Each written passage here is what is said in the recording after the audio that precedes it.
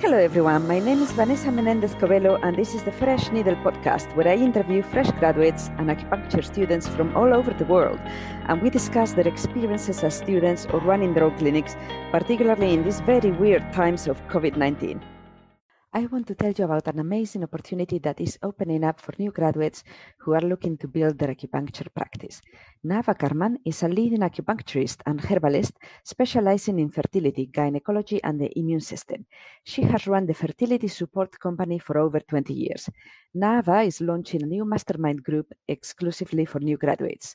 This mastermind group will meet every 2 weeks to provide mentoring, guidance, and inspiration, and will focus on clinical skills and the practicalities of building a business. This will be a close-knit group of practitioners who will work together for a year to develop the skills and habits required to be clinically effective and financially successful. I recently did a session with Nava, and what I liked the most about it is how safe I felt about discussing my fears and worries. I came out of it with a list of very practical, achievable steps to implement change. There are only 6 places in the group, so you need to apply quickly. Go to www.fertilitysupport.expert/graduate. Hello everyone, my guest today is Liam Pace. Liam graduated from the University of Westminster in 2015 and he has a practice in Orpington in the UK. Liam is also launching an educational project on YouTube called A Better Pace, which I'm quite excited about. Welcome, Liam. Hi, Vanessa, how are you? I'm very good, thank you. It seems like we're finally seeing the light at the end of the lockdown tunnel. Well, yeah, for this one, I would say, yeah.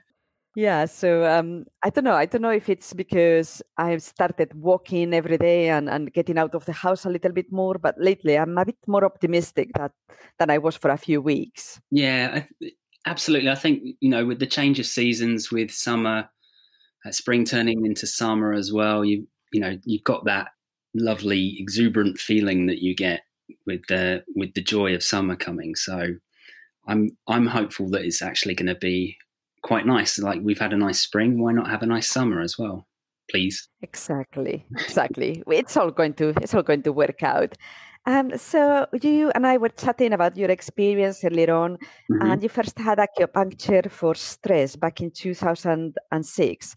So I have found in my personal experience and from treating patients that it works so well, and it's so much better than medication, I think. Although, of course, everyone needs to do what works for them. So can you tell us about how it was for you? And obviously it launched you into this new career. So yeah, absolutely. Well, I'm the walking, talking cliche when it comes to acupuncture.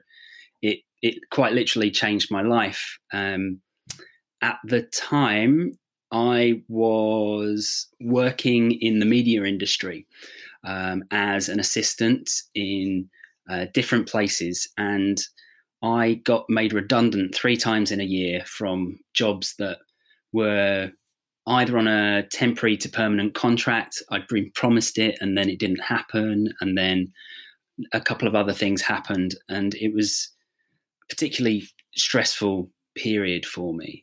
And I tend to bottle my emotions up. So I was having a lot of issues around anger and liver qi stagnation. So I had started a Tai Chi class just as a means of doing a bit of exercise and being sociable. And the teacher there was studying at LCTA. And he suggested that, because he kept saying, drop your shoulders. I said, I can't. I am this tense. That's just how it is. And he said, why don't you go and try some acupuncture for it? So I thought, well, I'll give it a go, and went along and saw a student practitioner. And over the course of 4 weeks, I got a little bit better every time, but only slightly. It was barely. If they hadn't been asking me questions about it, I probably wouldn't have noticed the change.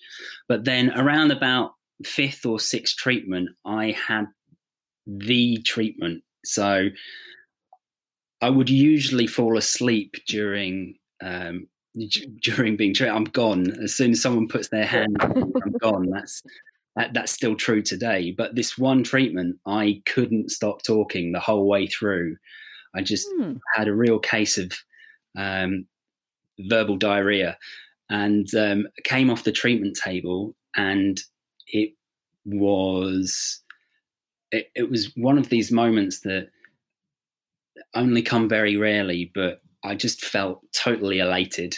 And I went outside, and the sun was shining, the sky was blue, the birds were singing, and I had this big grin on my face, and people were just smiling back at me, and I just had an epiphany moment. I thought, right, this is what I want to do. I want to share this feeling with people, and help them find this place as well. So I decided to go back to university, but only after doing a bit of traveling first.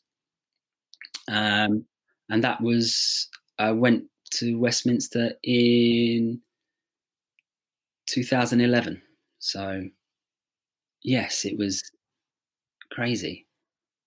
Yeah, stress, man. It's just like, I was going to say, I'm glad to hear about your story, but obviously I'm not glad that you were under so much stress. But there are so many people working in industries that just the industry itself thrives on stress. So, Oh, I used to work. Yeah. Yeah, I used to work in investment banking, and in investment banking, everyone gets made redundant at some point. Mm-hmm. At some point, that's just going to happen. It's just like a fact of life. Yeah. But that doesn't make anyone any relaxed about it. We're all kind of like really, really tense, and just think this has got to be slowly killing so many people. Yeah, absolutely. And not only is it the fear of having of the sword of Damocles hanging over your head, but you've also got the nature of the business as well. I have some experience working with people who work in the corporate world, and corporate and media structure is very much the same. It's, you're in early and you're out late, and then when you're not there, you're networking in inverted commas, and you're out and about, and it's a constant drain on your, not only your chi but your mental health as well.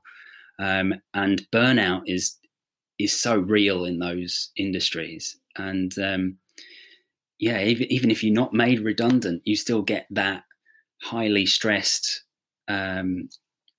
environment, and it will affect you. And for me, it affected me because I internalize everything in the way that it did. It made me very angry. But you see not only anger, but you see fear and grief in people in those industries quite a lot as well, I would say. Yes, because there was a point at which I was thinking, because a lot of those big banks, they actually have like gyms and GPs on board, like you have a GP on site and osteopaths.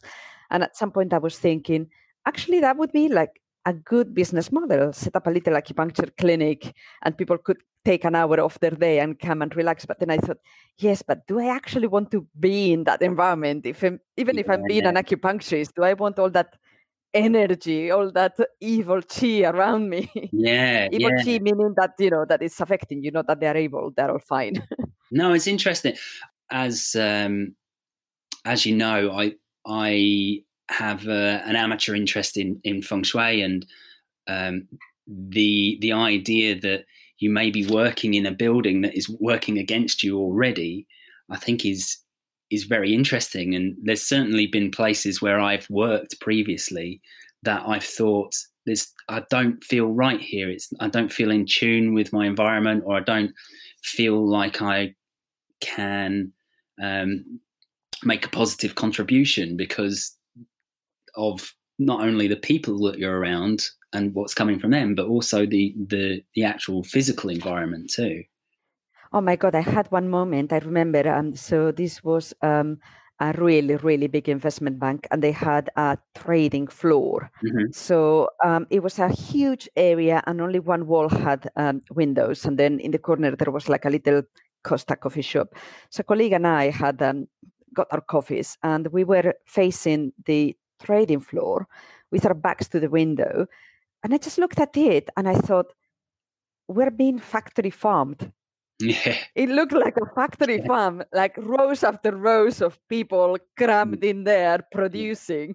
Yeah. So maybe that's the business, do feng shui for corporations. Yeah, absolutely. Well, the guy that I follow, he is one of the best in the world. He is the guy who is responsible for um, doing the feng shui for the Battersea Power Station development.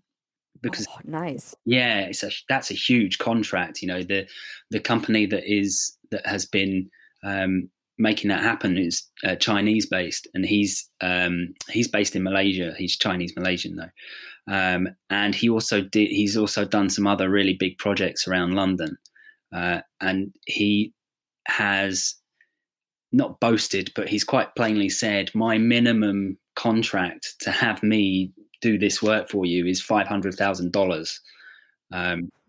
So he's pretty good, obviously. So Yes, well, clearly, but in a way, actually, that tells me that, the clients do actually acknowledge the value of it, that they mm, know that there is a change depending on how you, I don't know, orient your things or mm, organize your environment. Because mm, what I have actually seen is as well that people that are now working from home, like my husband's working from home, and he's so much happier yeah. because he's not being factory farmed at the moment. He's free range.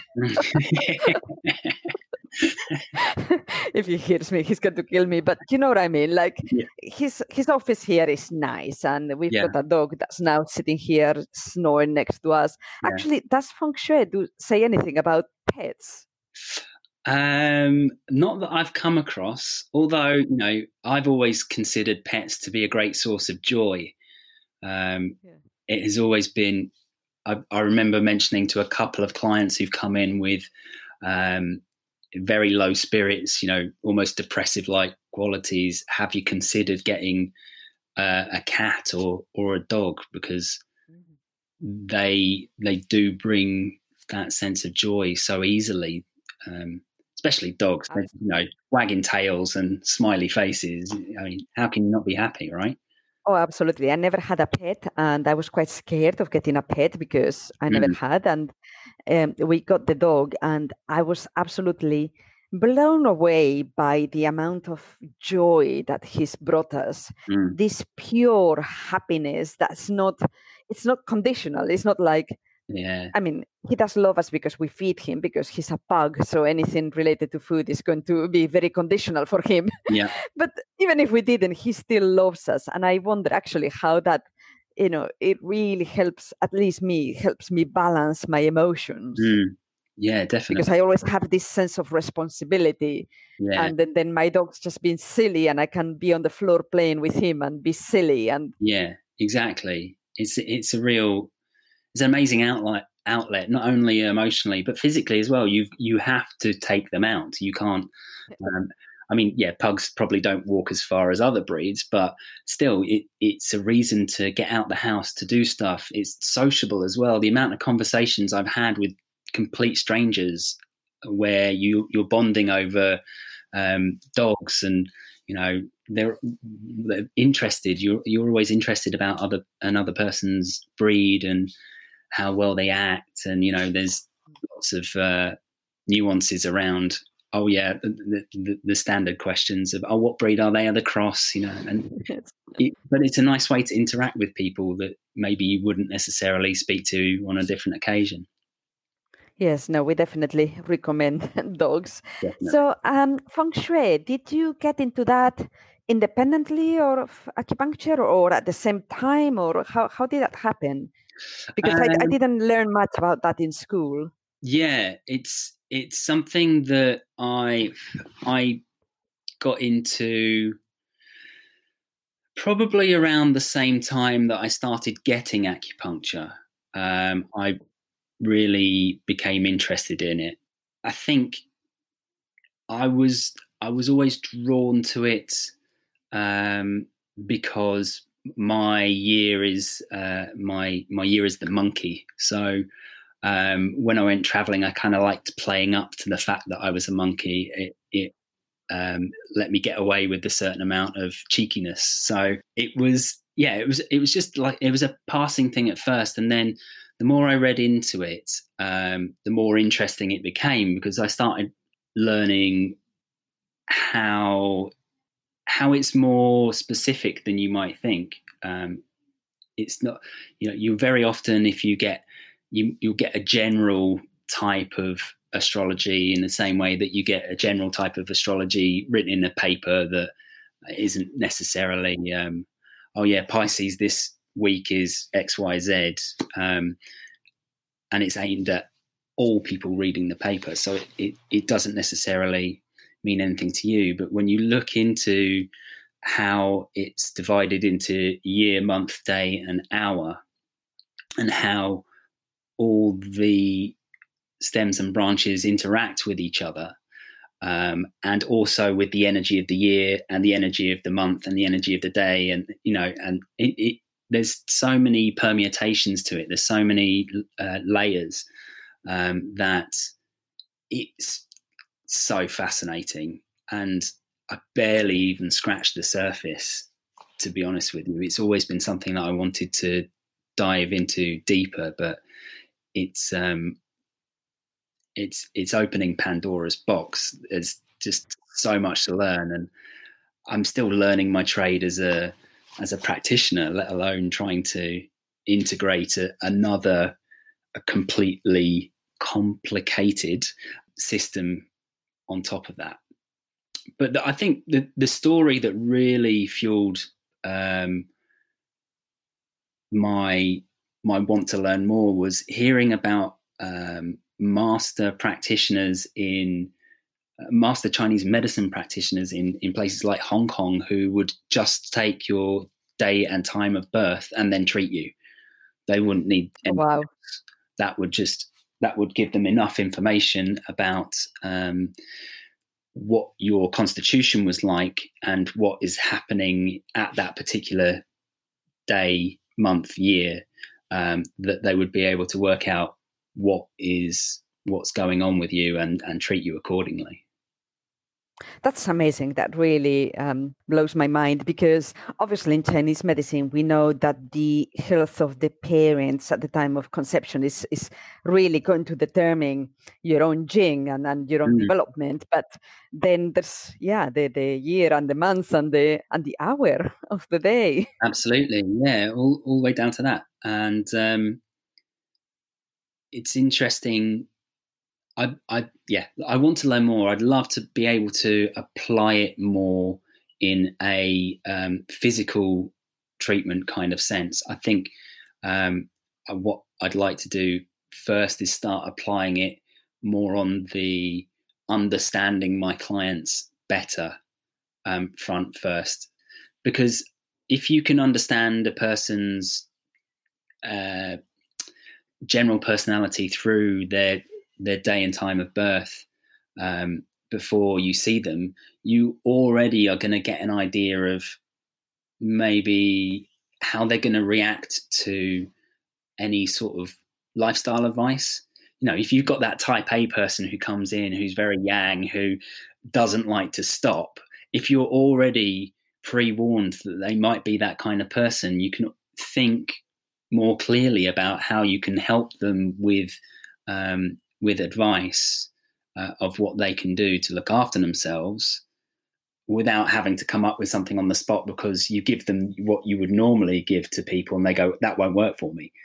So then you're like, okay, I need to do something else then. Across the board with all clients or patients, whatever term you use, there's always this element of getting them to make the decision to do something to help themselves. I think it's a great skill as a practitioner to be able to guide them to make that realization themselves, and doing it by, I suppose, asking them questions about what it is that they can do. In your mind, you're already thinking, do this, pick this. But they may not necessarily go for it. So you kind of have to steer them gently in the right direction to make the decisions themselves. Okay, so for our listeners, we decided to do a little exercise, which is my chart. Absolutely, yeah. So I'm really interested to see what we find out about myself. Well, there was a lot to go on, actually, and the first thing that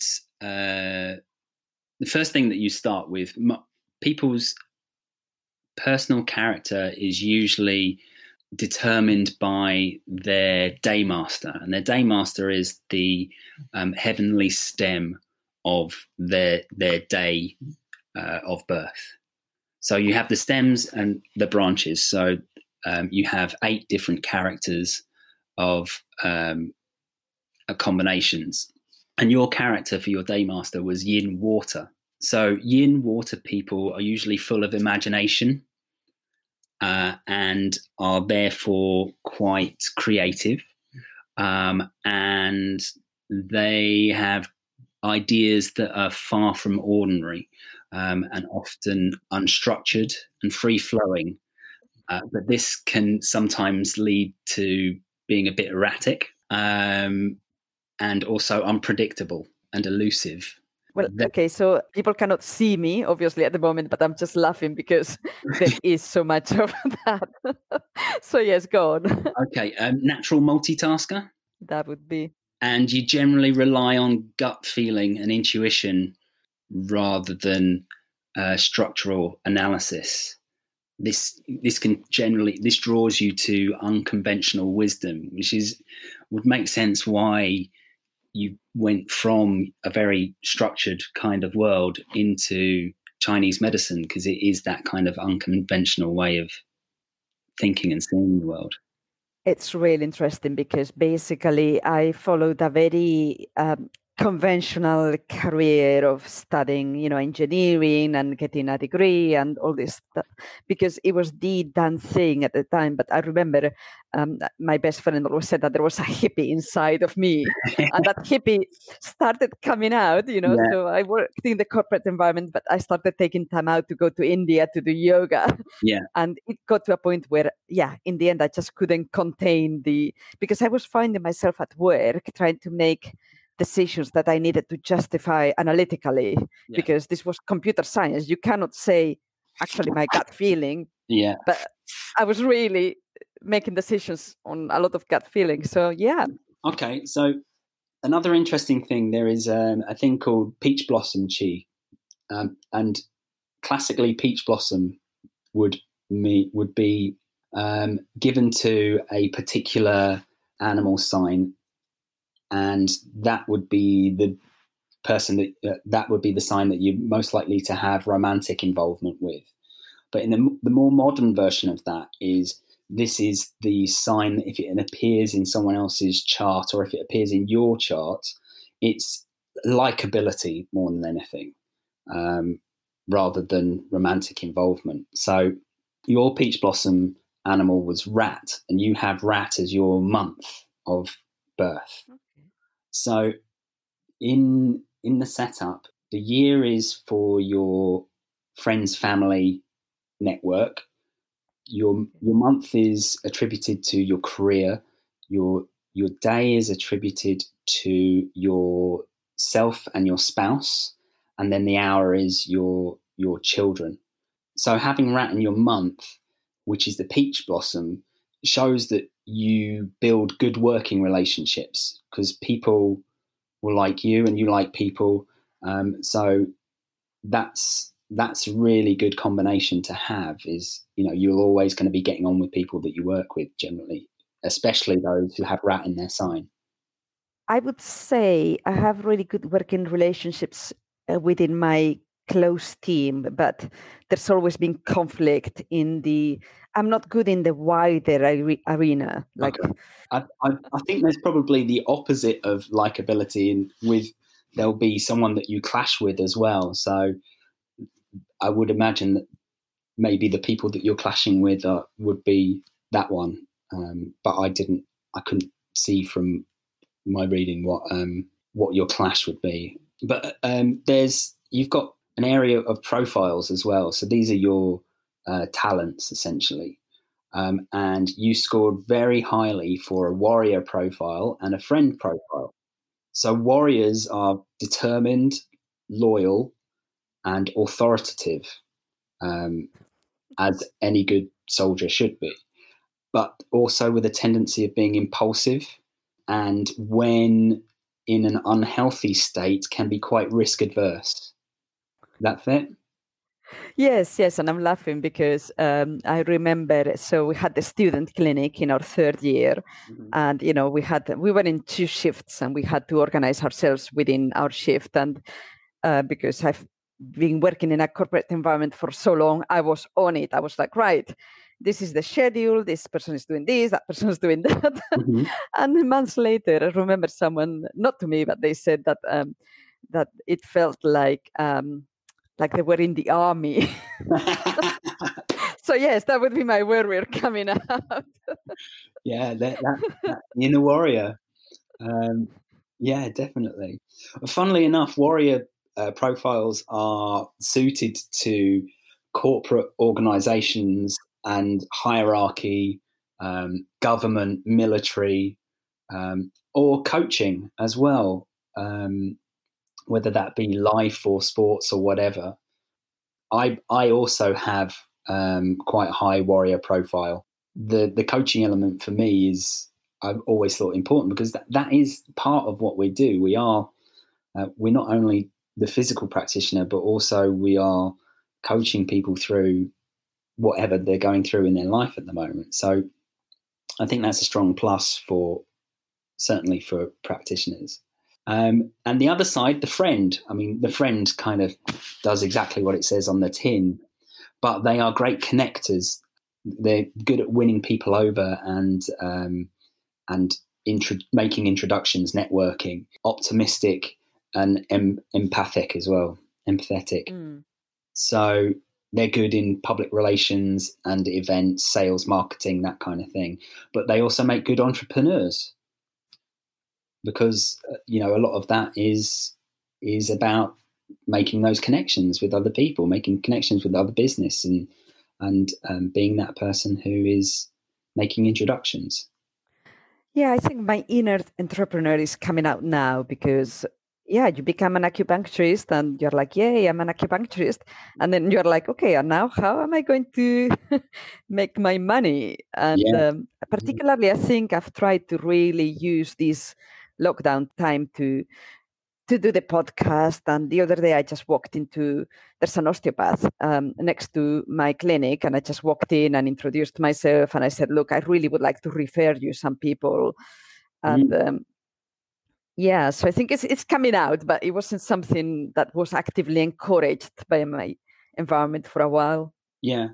Well, I mean, the thing that you can do as a friend, if that's something that you want to grow and get better at, is getting involved is the first step, and getting out there and introducing yourself. Absolutely. And working in teams is good as well. Even as an entrepreneur, having a support network around you is really important. I've heard you mention the fact that you have sessions with Nava Carmen doing the mentoring side of things, and that's really important. Keep creating a group of people like you're doing with this podcast, of people who are at a similar or same level as you within industry. That's another way of working together as a team, and being resourceful, using the skills that you have from previous life experience and applying it to what you're doing now. Yeah, and I think because for me there was a pivotal moment. I think it was so back in February we went to Kenya on safari, and it had just rained. It had rained, so the Masai Mara was really quite muddy. So we were trying to see, there was a rumor that there was a rhinoceros and a baby rhinoceros, so we were chasing that. But on the way, we stopped because our driver wanted to talk to another driver that he just saw, and they just said hello to each other, and they swapped numbers, and they had a nice conversation. And then we saw the rhinos, and on the way back, we got stuck in the mud. Yeah. We got stuck in the mud, and it was the most terrifying thing because this was really tall grass. We had just seen lions. Mm-hmm. And our driver just jumped out of the car and started walking in the tall grass to get reception on his mobile phone. And I was like, oh my God. But in the end result is that 4 more cars arrived, and immediately they started pulling. They pulled our car out of the mud, and then another car got stuck.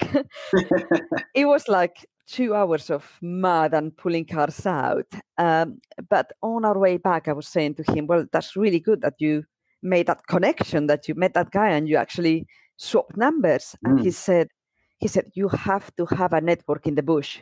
He said, if you don't have friends in the bush, it's over for you. Yeah. And I think that's a little bit what is a danger of being a new practitioner, is that you find yourself alone in your little clinic. Yeah. And it's so easy to not be, or it's difficult to build a network. It's easy not to build it. Absolutely.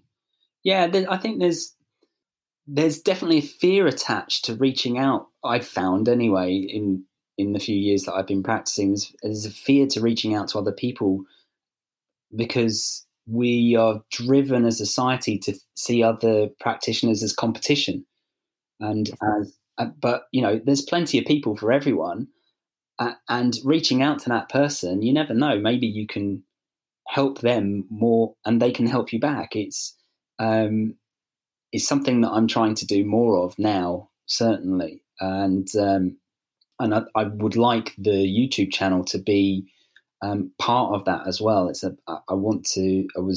My plan with it was to create these videos that not only am I introducing it in a simplified way for people who don't know much about Chinese medicine, but also so that other practitioners can use that as a resource and share it with their clients and say, oh, that's a really good question. I've got a great video. I'll send you a link for that. And then they can focus on just doing the treatment side of things rather than the amount of times I've been fielding questions whilst trying to treat, and I'm not giving either my full attention and not doing either very well at the same time. So I thought that was one of my original intentions with it.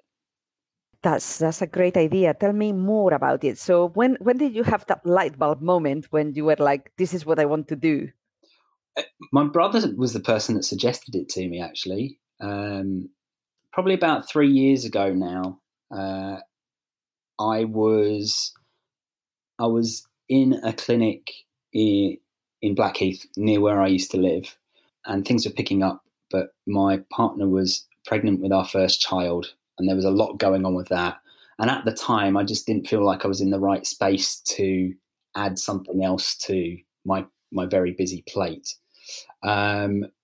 So I kind of sat on it and thought about it, and we had our first child, and I started thinking about it more and more, and it kept coming up and it kept coming back, and I thought, this is something I definitely need to do, but it still wasn't quite the right time.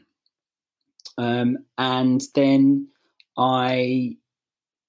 at the time, the BACC sent out a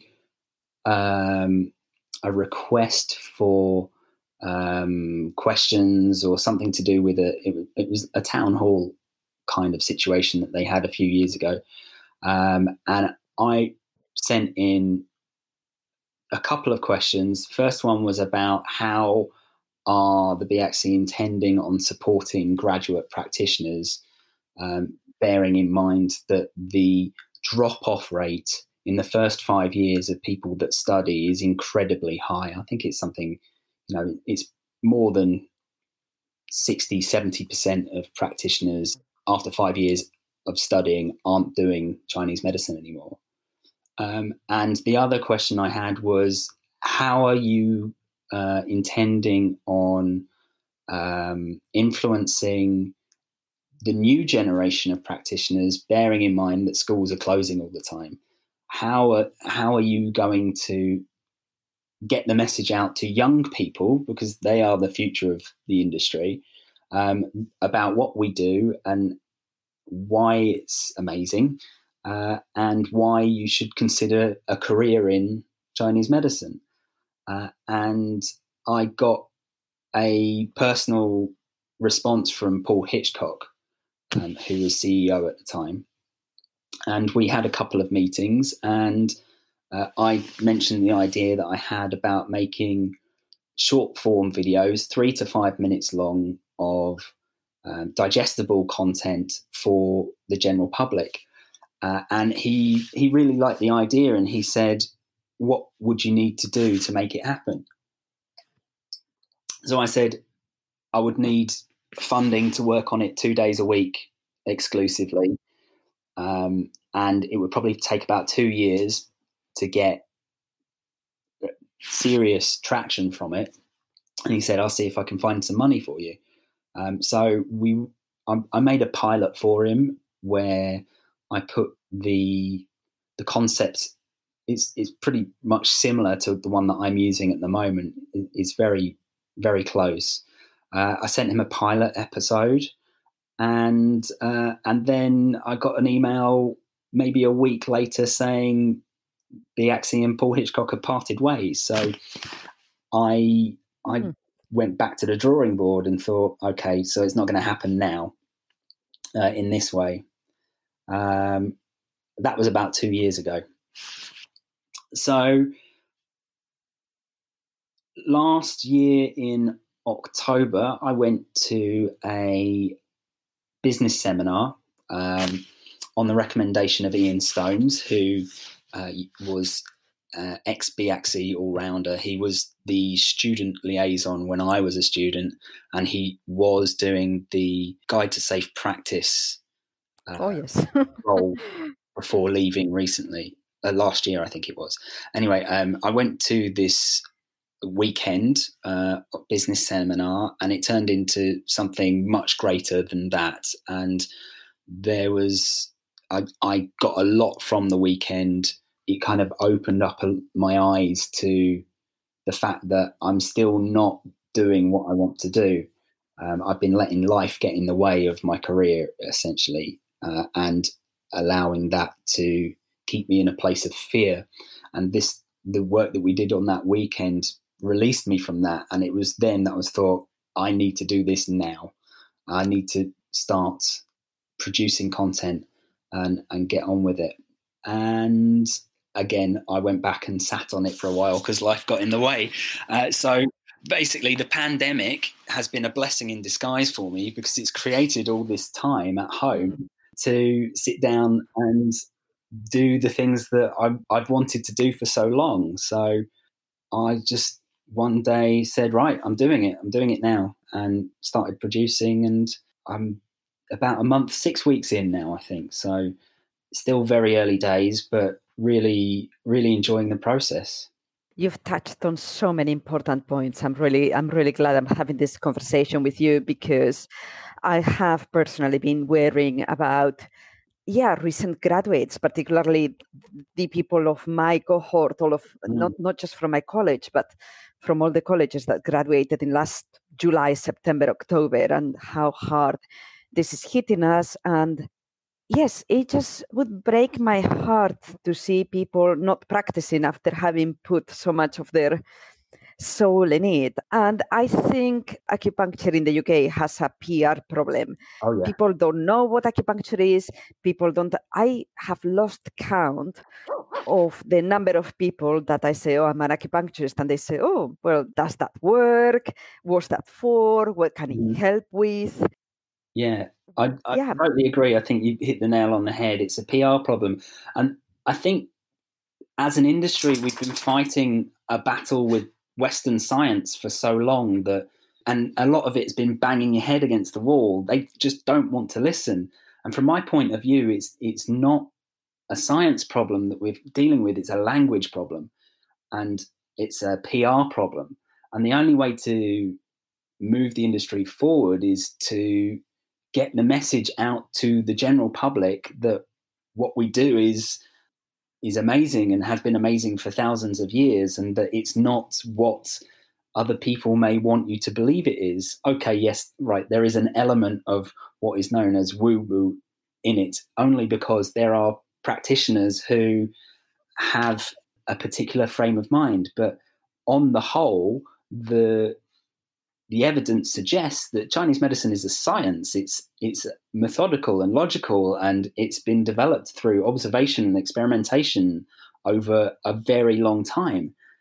The dictionary says that, it's the observation and experimentation over time that makes it a science. So it's just informing people, letting people know that it's out there. We were always told at uni, you've got to be careful about what you say because the Advertising Standards Agency and et cetera, and like, well, actually, YouTube is a public forum, and what we're doing is I'm creating opinion pieces. So this is my opinion about what I do, and I'm sharing that information that way. So you can't tell me off for advertising because I'm not advertising.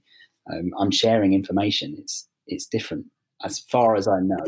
Even the we would think these days conventional medicine is coming to it, because what I have seen, it's certainly been my experience and of many of my friends, is that the best conventional medicine doctors have an element of an extra kind of like spiritual connection or sixth sense or something.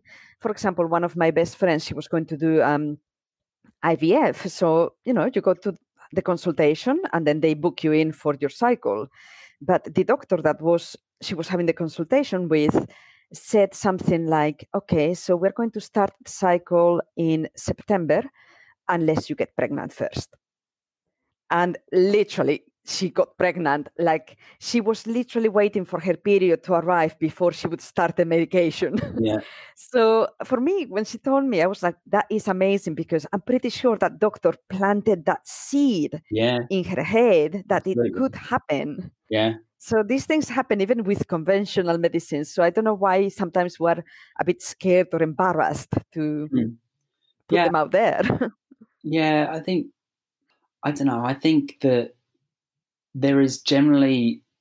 people are generally afraid of what they don't understand. And because Chinese medicine has developed in a country, in a continent, it's not just China, it's, Oriental, it's Eastern, and it's based on philosophies, and the language is pictorial, and therefore it's still open to interpretation what translations are.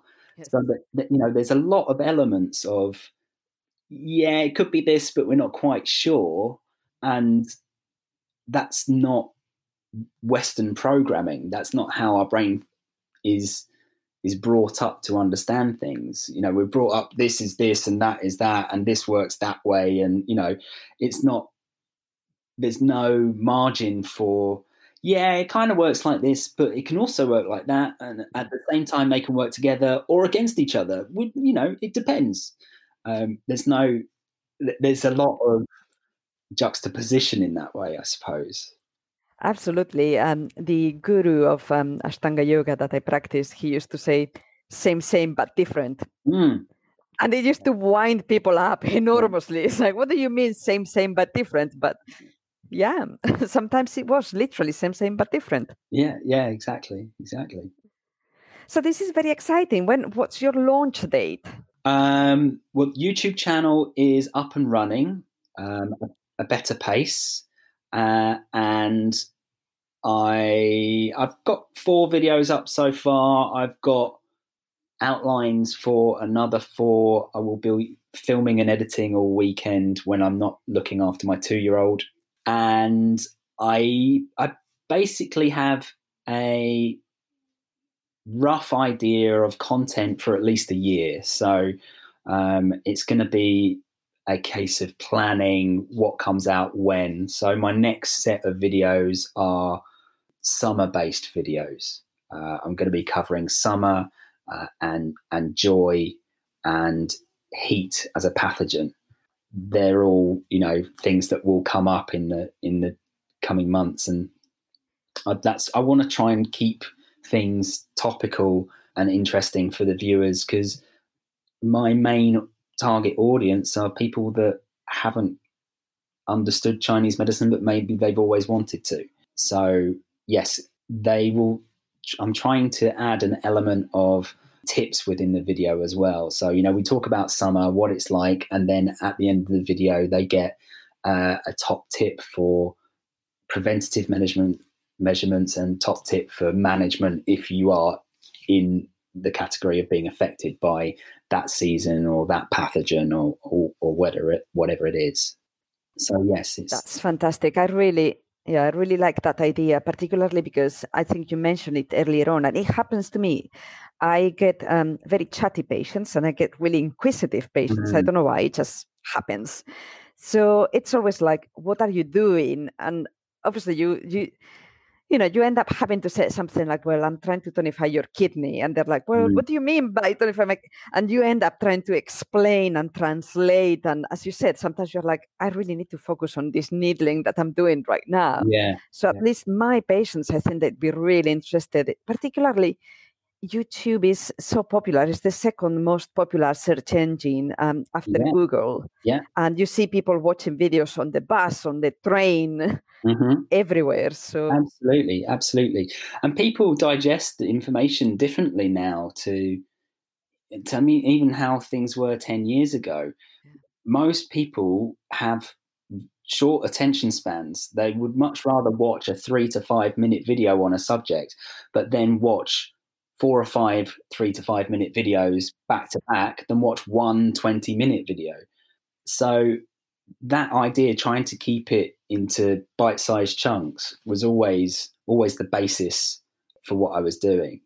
And the other thing I'm trying to do is to make sure that I'm using as little Chinese medicine language as possible and talking around the subject without going too deep, especially in this early days while I'm trying to work it out more than anything, because there's so many elements to creating content especially in YouTube, especially the way that I'm doing it, which is kind of I'm trying to be as entertaining as possible to keep it interesting. So yeah, if you add all the elements, you've got presentation, filming, editing, lighting, writing, scripting, it goes on. So shorter videos are better because they're less work, but actually 1 5-minute video is 45 minutes of me stumbling the words. Well, that's fantastic. As usual, I always have this thing in this podcast where I could talk to people for like 3 hours nonstop, but I have to keep them to a certain length of time. So what I will do is I'll thank you so much, and I will recommend that everyone goes immediately to YouTube and checks A Better Pace. And that's the name of your website as well, isn't it? Yes, the website will be abetterpace.co. That's just being built at the moment. But yeah, please, I'm on Instagram, I'm on Facebook, and of course YouTube. Send me a message. I'd love to hear from people. If anyone wants to be a contributor and help with the process, as I mentioned, there's lots and lots of things to do. So if anyone would be interested in getting into the world of YouTube video production, then please get in contact. I'd love to hear from you. Fantastic. Thank you so much, Liam. Oh, thank you, Vanessa. This is an amazing podcast. You're doing great work, and I'm sure everyone is getting huge benefit from it. I certainly am. I'm following everyone that you have on and keeping an eye on what they're doing. And that's I think what I'm hoping to do. We're building a community, and and it will come out stronger from all this COVID thing. Yeah, fighting spirit, the warrior spirit. Exactly. Thank you. Bye. Thanks, Vanessa. Bye.